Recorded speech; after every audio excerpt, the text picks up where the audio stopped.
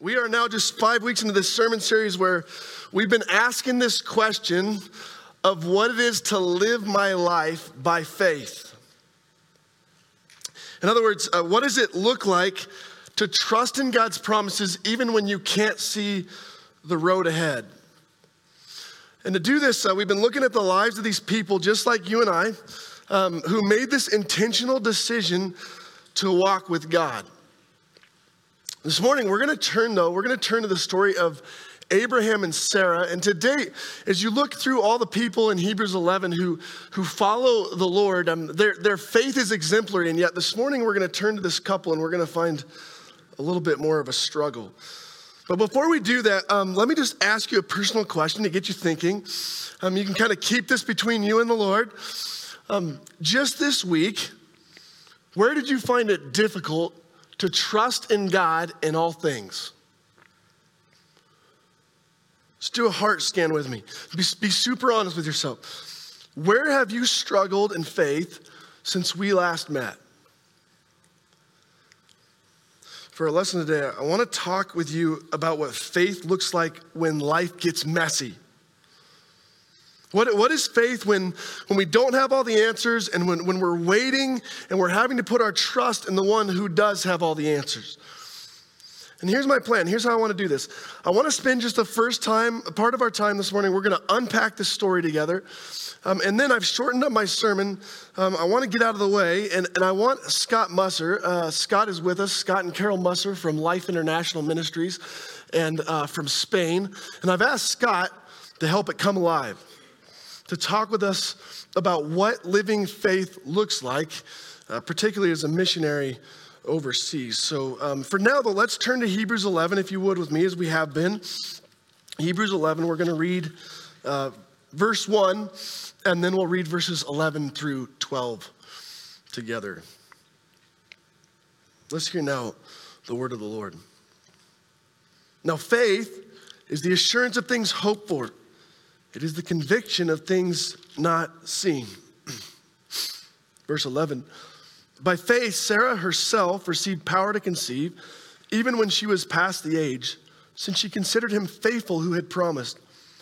Therefore, from one man, and him as good as dead, were born descendants as many as the stars of heaven, and as many as the innumerable grains of sand by the seashore. The grass withers, the flower fades, the word of our God. Don't doubt in the dark what God has promised you in the light. Don't doubt in the dark what God has promised you in the light. Back in college, our small group went to this night corn maze. And I hate corn mazes. It gets my allergies all riled up. Not only that, but I'm typically the one to get lost, the first one in the maze. But on this particular night, I was all in, and here's why, right? This night was the first night that I noticed my wife, Jen. And I knew that if I wanted the girl, I had to go through the maze. This wasn't just any ordinary corn maze, though. This was like this challenge course of a corn maze. I remember in one spot, there was this false floor. It was covered by corn sheaths. And as you were walking towards it, you fell into this pit of foam. And all of a sudden, this whole group of people is just crawling on top of each other trying to get out. And then there was another section where the course sort of split into 4 different paths in the cornfield. And somehow they all intertwined and got confused. And before you knew it, you were actually heading back out towards the entrance. Again, you had to climb up this wall to see where it was that you needed to go. But the most bewildering part of this maze was the last 200 yards where this bright strobe light hit you in the face and suddenly you were blind. You look up, all you could see was darkness ahead of you. You looked ahead and there was black spots covering your eyes. And I remember feeling super apprehensive, like everything inside of me wanted to turn around, because in those 30 seconds, I had no idea what was coming next. You know what I found most challenging when it comes to this concept of our faith? It is that you and I, we have this tendency to doubt in the dark what God has already promised us in the light. Look again with me at verse 11. By faith, we're told, Sarah received power to conceive even when she was past the age. Now that's a faith statement right there, right? It is, by faith, we're told a child is born. That's some kind of power. But if you know the story of Abraham and Sarah at all, you actually know when you read that, you're just reading the happy ending. You know, it's a bit more complicated than that. In fact, as I said, when it comes to examples of faith, if you're to say to me, well, who should I follow? Whose faith might I get behind? I'm not sure Abraham and Sarah is quite the typecast we should get behind. You know, first, it's a bit confusing in this passage as to whose faith we're actually talking about. If you read the Greek or you study the context of this scripture, it's actually murky among scholars. I know in the English it says it's Sarah's faith, but in the original language and in its context, you could actually argue this was referring to Abraham. In fact, most scholars would say it was.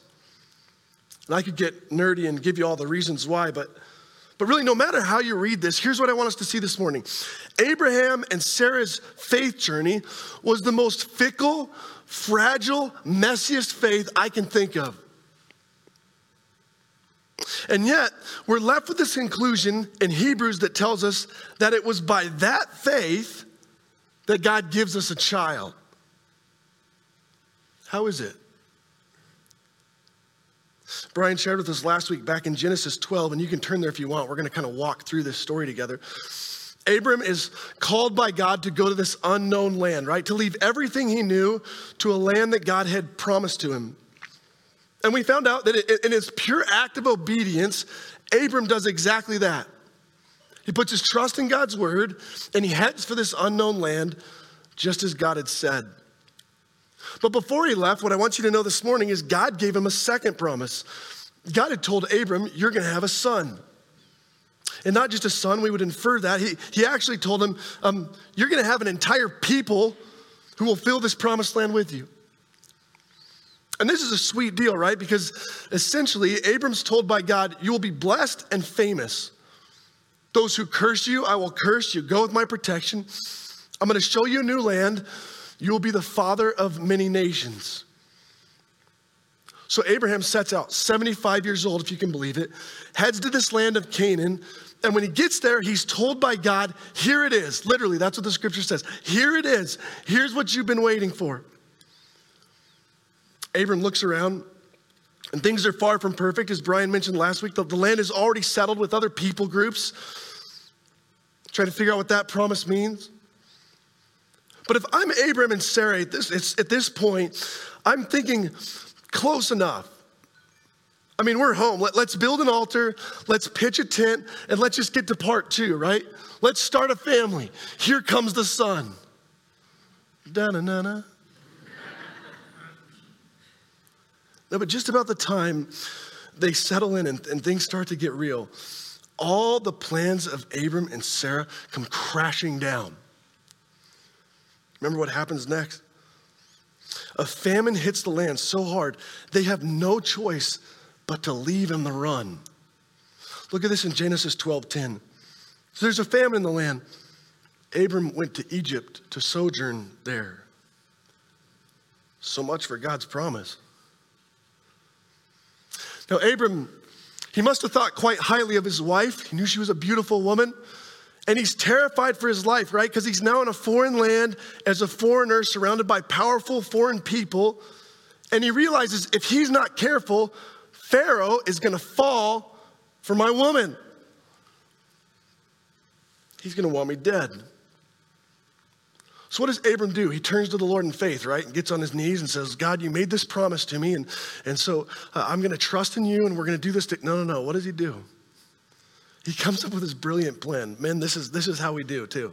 This is a brilliant plan. He goes, I'm going to do it my way. And he says to Sarah, let's tell him you're my sister. Think about that. Of all the plans that Abram can come up with, that's the one he wants Sarah to play into. Let's tell him you're my sister. That'll save me. As faithful as these two were, doubt plagued them. And in the darkness, they forgot so quickly entirely what God had promised them in the light. Again, let me ask you, where do you find it hard to trust God? Is it not so simple and easy in those moments in the promised land where God says, here it is, to put your faith in the one who gave you the promise and you see it coming to fruition? And yet, do we not come up with our own plans and our own ways when we suddenly think, well, maybe God's not going to see this through? Despite such a horrid idea, God intervenes because God's promise didn't go away just because Abram's faith was fickle. Pharaoh had taken Sarah. God sends plagues to Egypt. Pharaoh realizes this man and this wife are under divine protection, and he repents of his mistake and kicks the two out of the land. So they travel back to the place where Abram had first set his tent. We're told Abram and Lot parted ways, divided up the land. Abram calls on the name of the Lord again, a moment of faith. Look at this in chapter 13, verse 14. Look how God reminds him. He says, lift up your eyes, Abram, to the place where you are, north, south, east, and west. For all the land that you see, I will give to you and to your offspring forever. Now, at this point, if Abram's tuned in, right, he's thinking, now here comes my son. I walked through the mud, got through the famine, and Abram, right here in this act of faith, he builds yet another altar to God, worships him on the spot. And just about the time things are looking up, yet another storm brews on the horizon.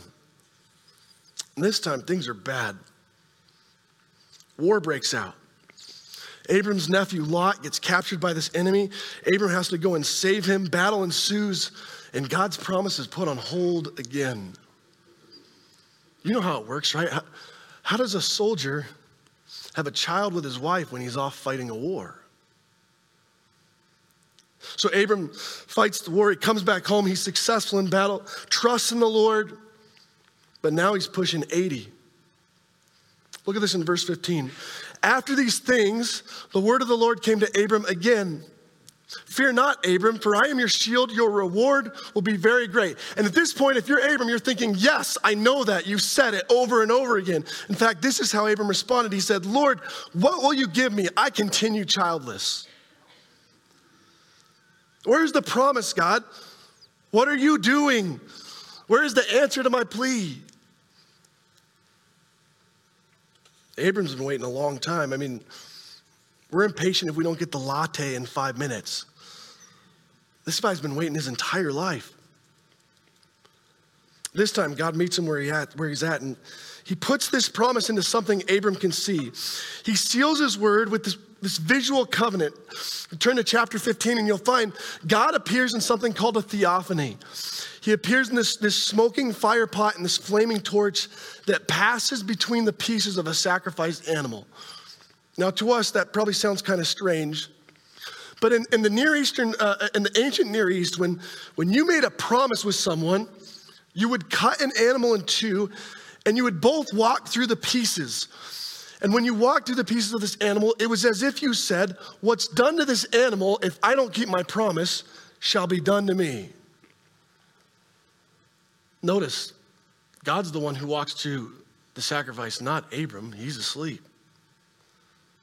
And essentially, this is God saying, I'm serious, Abram. You can trust me in this. This is my promise. You'll be the father of many nations. And yet there is still no child.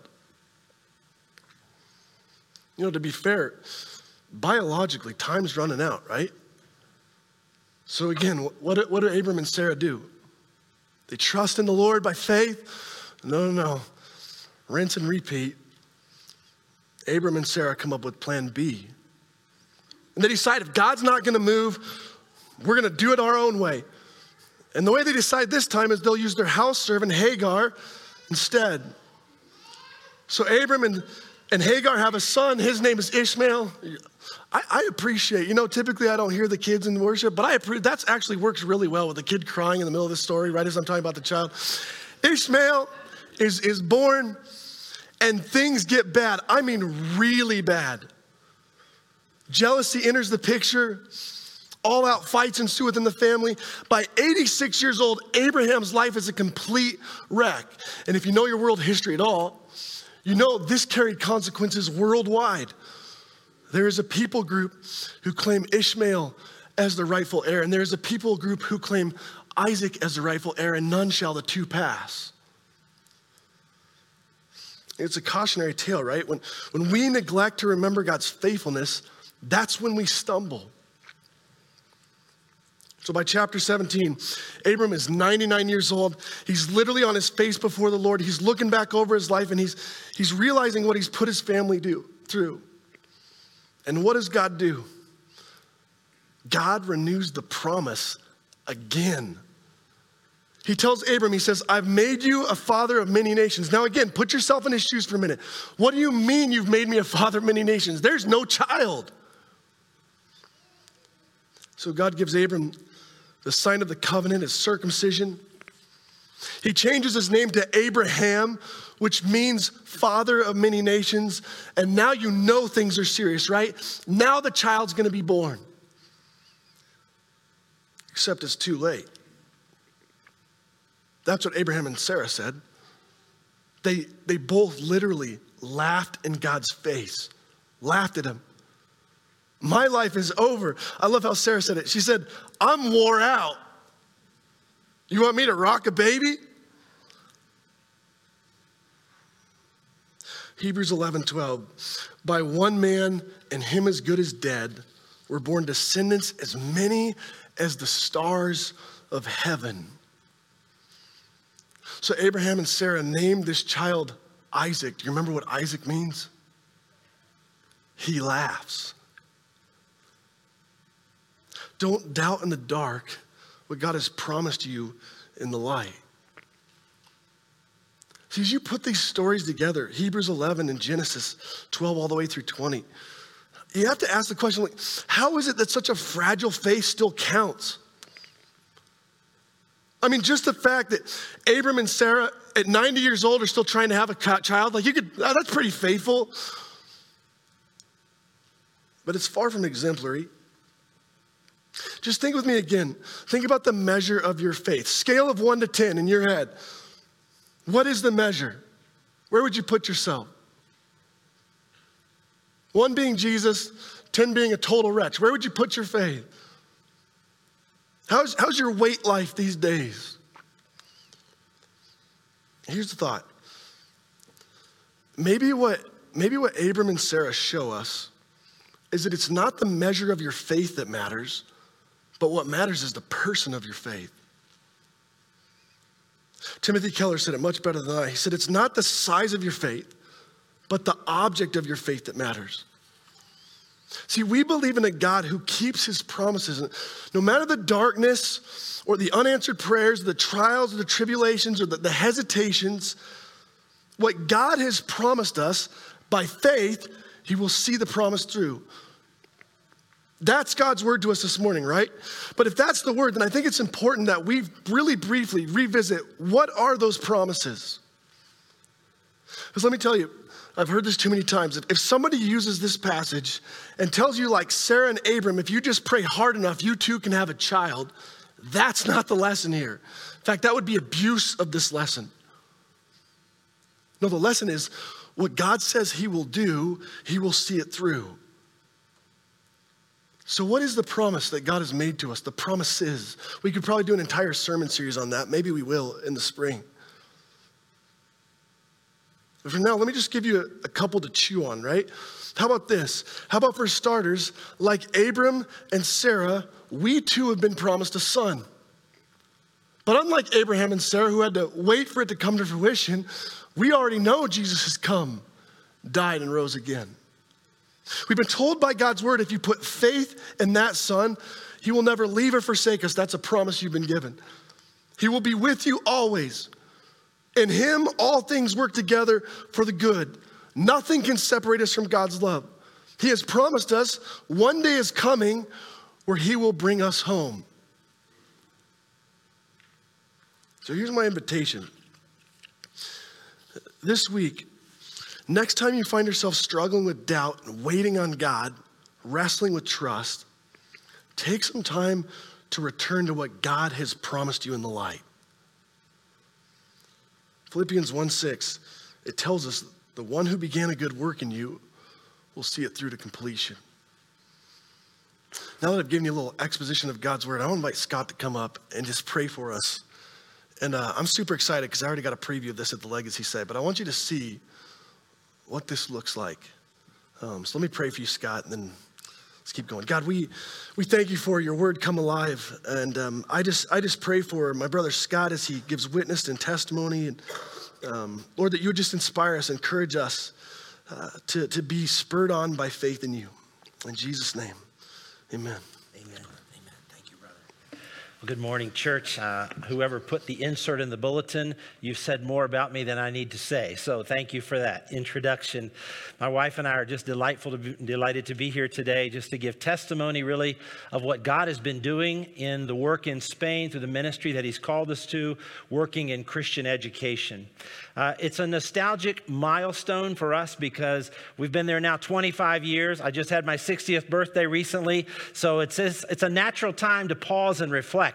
And as I look back, I really find many things to give God thanks for, ways that he's used us in ministry. And I also look forward with tremendous hope because that faith in what God has promised, he will fulfill it. He will complete it. And he's given us a neat vision for what God is, I believe what he has in Spain for a generation of Spanish youth. Our call to go was founded in Psalm 105, verses 1 through 4. But the first verse is just give thanks to the Lord, call on his name, and make known among the nations what he has done. And he put Spain on our hearts. And I said, well, Lord, what have you done for me? What have you done for us? What is this message of the gospel that you want us to share with this nation of Spain? It's the message of forgiveness. It's the message of grace and the goodness of God, of which most Spaniards today, if you were to ask them, what is that message that needs to be shared with the nations? They wouldn't be able to articulate it. They wouldn't be able to communicate that. So we give thanks to the Lord. And why are we in Spain? People ask us that. Why did you go to Spain? You've got a big family here. And so our family is now, we started off with 6 of us going to Spain in 1998, and now we have 10 grandkids and another one on the way. So people sometimes say, how can you stay in Spain when you have grandchildren in America? And that's hard for them to grasp. Sometimes it's hard for my wife to grasp too, and me too. And we say, well, Lord, you're providing for our family, and we give you thanks. That's a blessing. And we're in Spain because basically Spain needs Jesus. There are people that, it's an old land with a long history. Spain is even referenced twice in the Bible by name. And they estimate that today that about 1% of the Spanish population would have a new rebirth experience of faith, that they are truly walking disciples of Jesus. So we're in Spain because of that. And we work in a city called Tres Cantos. Tres Cantos is a northern suburb of Madrid, and it's a city that values English. They value education. It's a younger population. Some of the world headquarters of different businesses are located there. And it's in this town that we found a woman that had been praying for 10 years for God to start a Christian school in Madrid, in that town. So we are there. And we are working in a ministry called Life International School. The name Life is our 4 core values: love, integrity, faith, and excellence. And we were brainstorming, and those words came to the surface. We were trying to think, could we make a word out of this? And someone said, how about File School? We said, we can do better than File. We're going to go with Life. So we went with Life International School, and it's a school targeting Spanish children using English. English is our daily language of instruction because Spaniards are so eager to learn English. That's a door that God has opened that I'll testify about in just a moment. We also have at Life International School, one of the things that sets us apart is that we're a school that is Christ-centered. We use that term intentionally in Spain because in traditionally Roman Catholic Spain, Christian can mean lots of things. There are many parochial schools that they might call a Christian school, but they teach the same state-mandated curriculum that all public and chartered schools teach.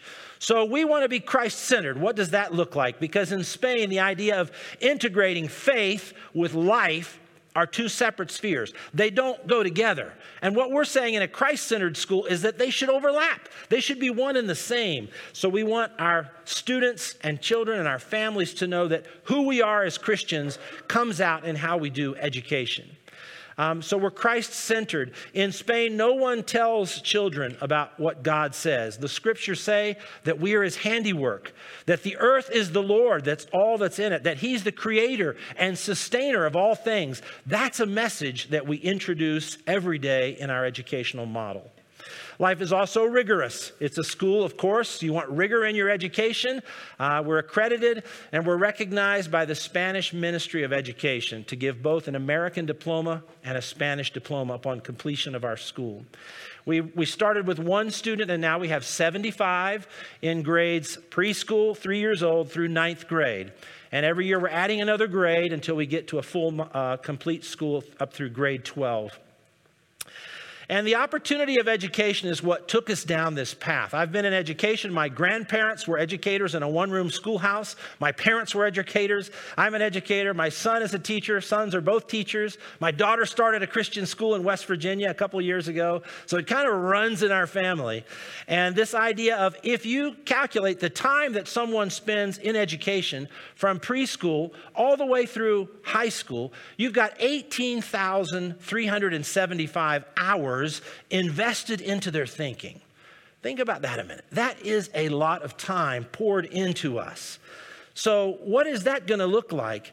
And in Spain, if you use those 18,000 plus hours and never mention God, what you're communicating is that you can get along in life just fine without God.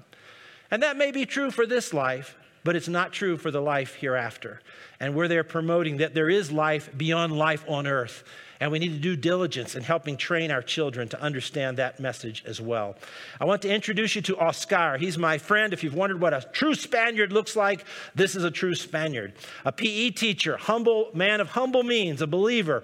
He couldn't find work in Spain during the crisis, so he went to Bolivia. He taught there on a scholarship until his money ran out. And then he got a job teaching PE at a local international Christ-centered school, just like life. He learned English. But more importantly, he learned the value of a Christ-centered education. He didn't even know you could have a school that included Christ in the educational model.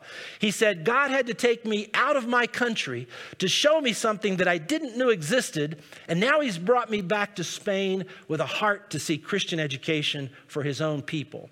He's now one of our board members, and just imagine his surprise when 10 months ago, he accompanied me to the European Parliament in Brussels, where there was a day of meetings and we had been invited to come and listen to laws that were forthcoming that would affect Spain and the other 26 countries of the European Union. And Oscar's circuits were just blown. He's like a PE teacher, and now he's sitting in the European Parliament learning about Christian education for Europe. That was really a wow moment for all of us. So I want to testify of 3 brief things very quickly. One, we testify that God has opened a door for us in Spain. The Apostle Paul, when he was writing to the Corinthians, said, a wide open door for effective ministry has opened to me in Ephesus. So he was staying in Ephesus, and we see that God has opened this door for us, this avenue of education. I'm not a church planter. We've seen a couple churches planted. We've been involved in that, but I'm an educator, and we're using education. We have constitutional religious freedom in Spain to teach the Christian worldview in our international school. And as long as we teach Spanish language and culture every day, the Spanish inspector says, we don't care what else you teach. If you want to teach about God, you teach about God. So we say, amen, we will teach about God. And there's a high demand for English. We're here to testify that God has given us favor with the local Spanish authorities. The man in the red tie is our mayor of our town. His name is Jesus. And he's been to visit our school no less than 6 times in the last few years. He loves coming and seeing a school that's completely different from anything he's ever known. And the third thing I want to testify is that we are seeing lives transformed. That's why we're in Spain. Spaniards need Jesus. I'm not there just about starting schools. I want to see what we do in those schools have an impact on the lives of Spaniards. So we've had children getting saved in the recent years. We just heard of another parent that got saved. Now they're attending a local church. One of the moms testified. She said, our kids in our home, we always were fighting with our words. We had guerra. We had war in our home. And since coming to life, our kids are bringing peace every day back into our home. And that's such a blessing. So now we're asking ourselves, shall we dream bigger? Will God give us the faith to dream more broadly about more Spanish lives that could be changed? So what if we were to expand our model? And what if we were, over the next several years, had the opportunity to give thousands of Spaniards the opportunity to learn about Christ through education? That could be a neat thing. So enter Vision 2020, Christian schools in Spain. We can advance the slide one or two. There we are, 2020. Right now, the Christian schools in Spain is our legal entity that has started Life International School. And their goal is to start 20 more schools in the next 20 years, 19 more schools. So we're asking for God for the faith to believe that. That's one of those big challenges to our faith. And how will God do that? I take inspiration from the Spanish flag. The Spanish flag, the coat of arms is right in the middle of the flag. And on either side, there's a pillar. Those are called the Pillars of Hercules. They stand on the southern coast of Spain and the north coast of Africa. And there's a Latin phrase on each of the pillars. You can't read it from there, but it says plus ultra, which means further, beyond. It was put there in the years when Spain was conquering the world, the known world. And they wanted to go beyond Spain's borders, further beyond, to see what was out there. So we say plus ultra to the province of Madrid. This province of Madrid is about the size of this Gallatin Valley. All that blue, it's called the province of Madrid. And within just the dark blue part there, kind of in the middle, there are 5.5 million people. So let's say you take 5 times the population of Montana and put them right here in your valley. If you did that, you'd probably want to go to Madrid, right?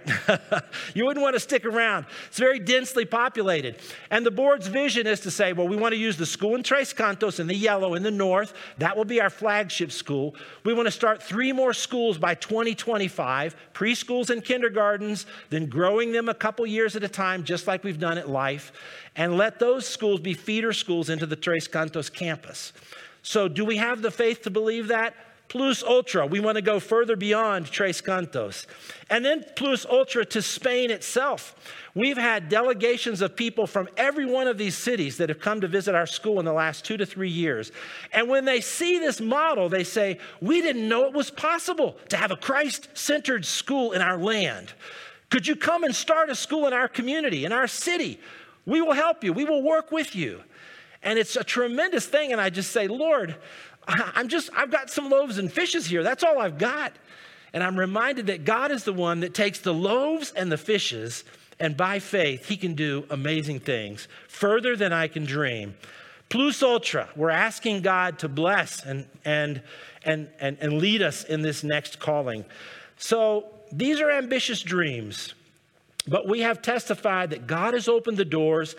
We spread the word, and by faith, we are looking for God for the provision of the resources we need, both the financial resources and the people. Both are needed to see the vision grow. So I put this out there before you. We would like to see a new campus in Tres Cantos.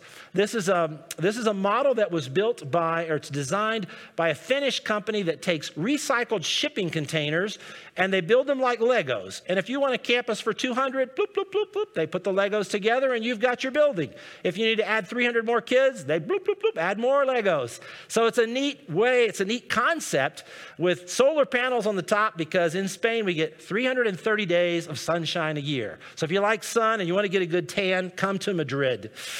Have you ever considered a calling, though, of serving abroad yourself?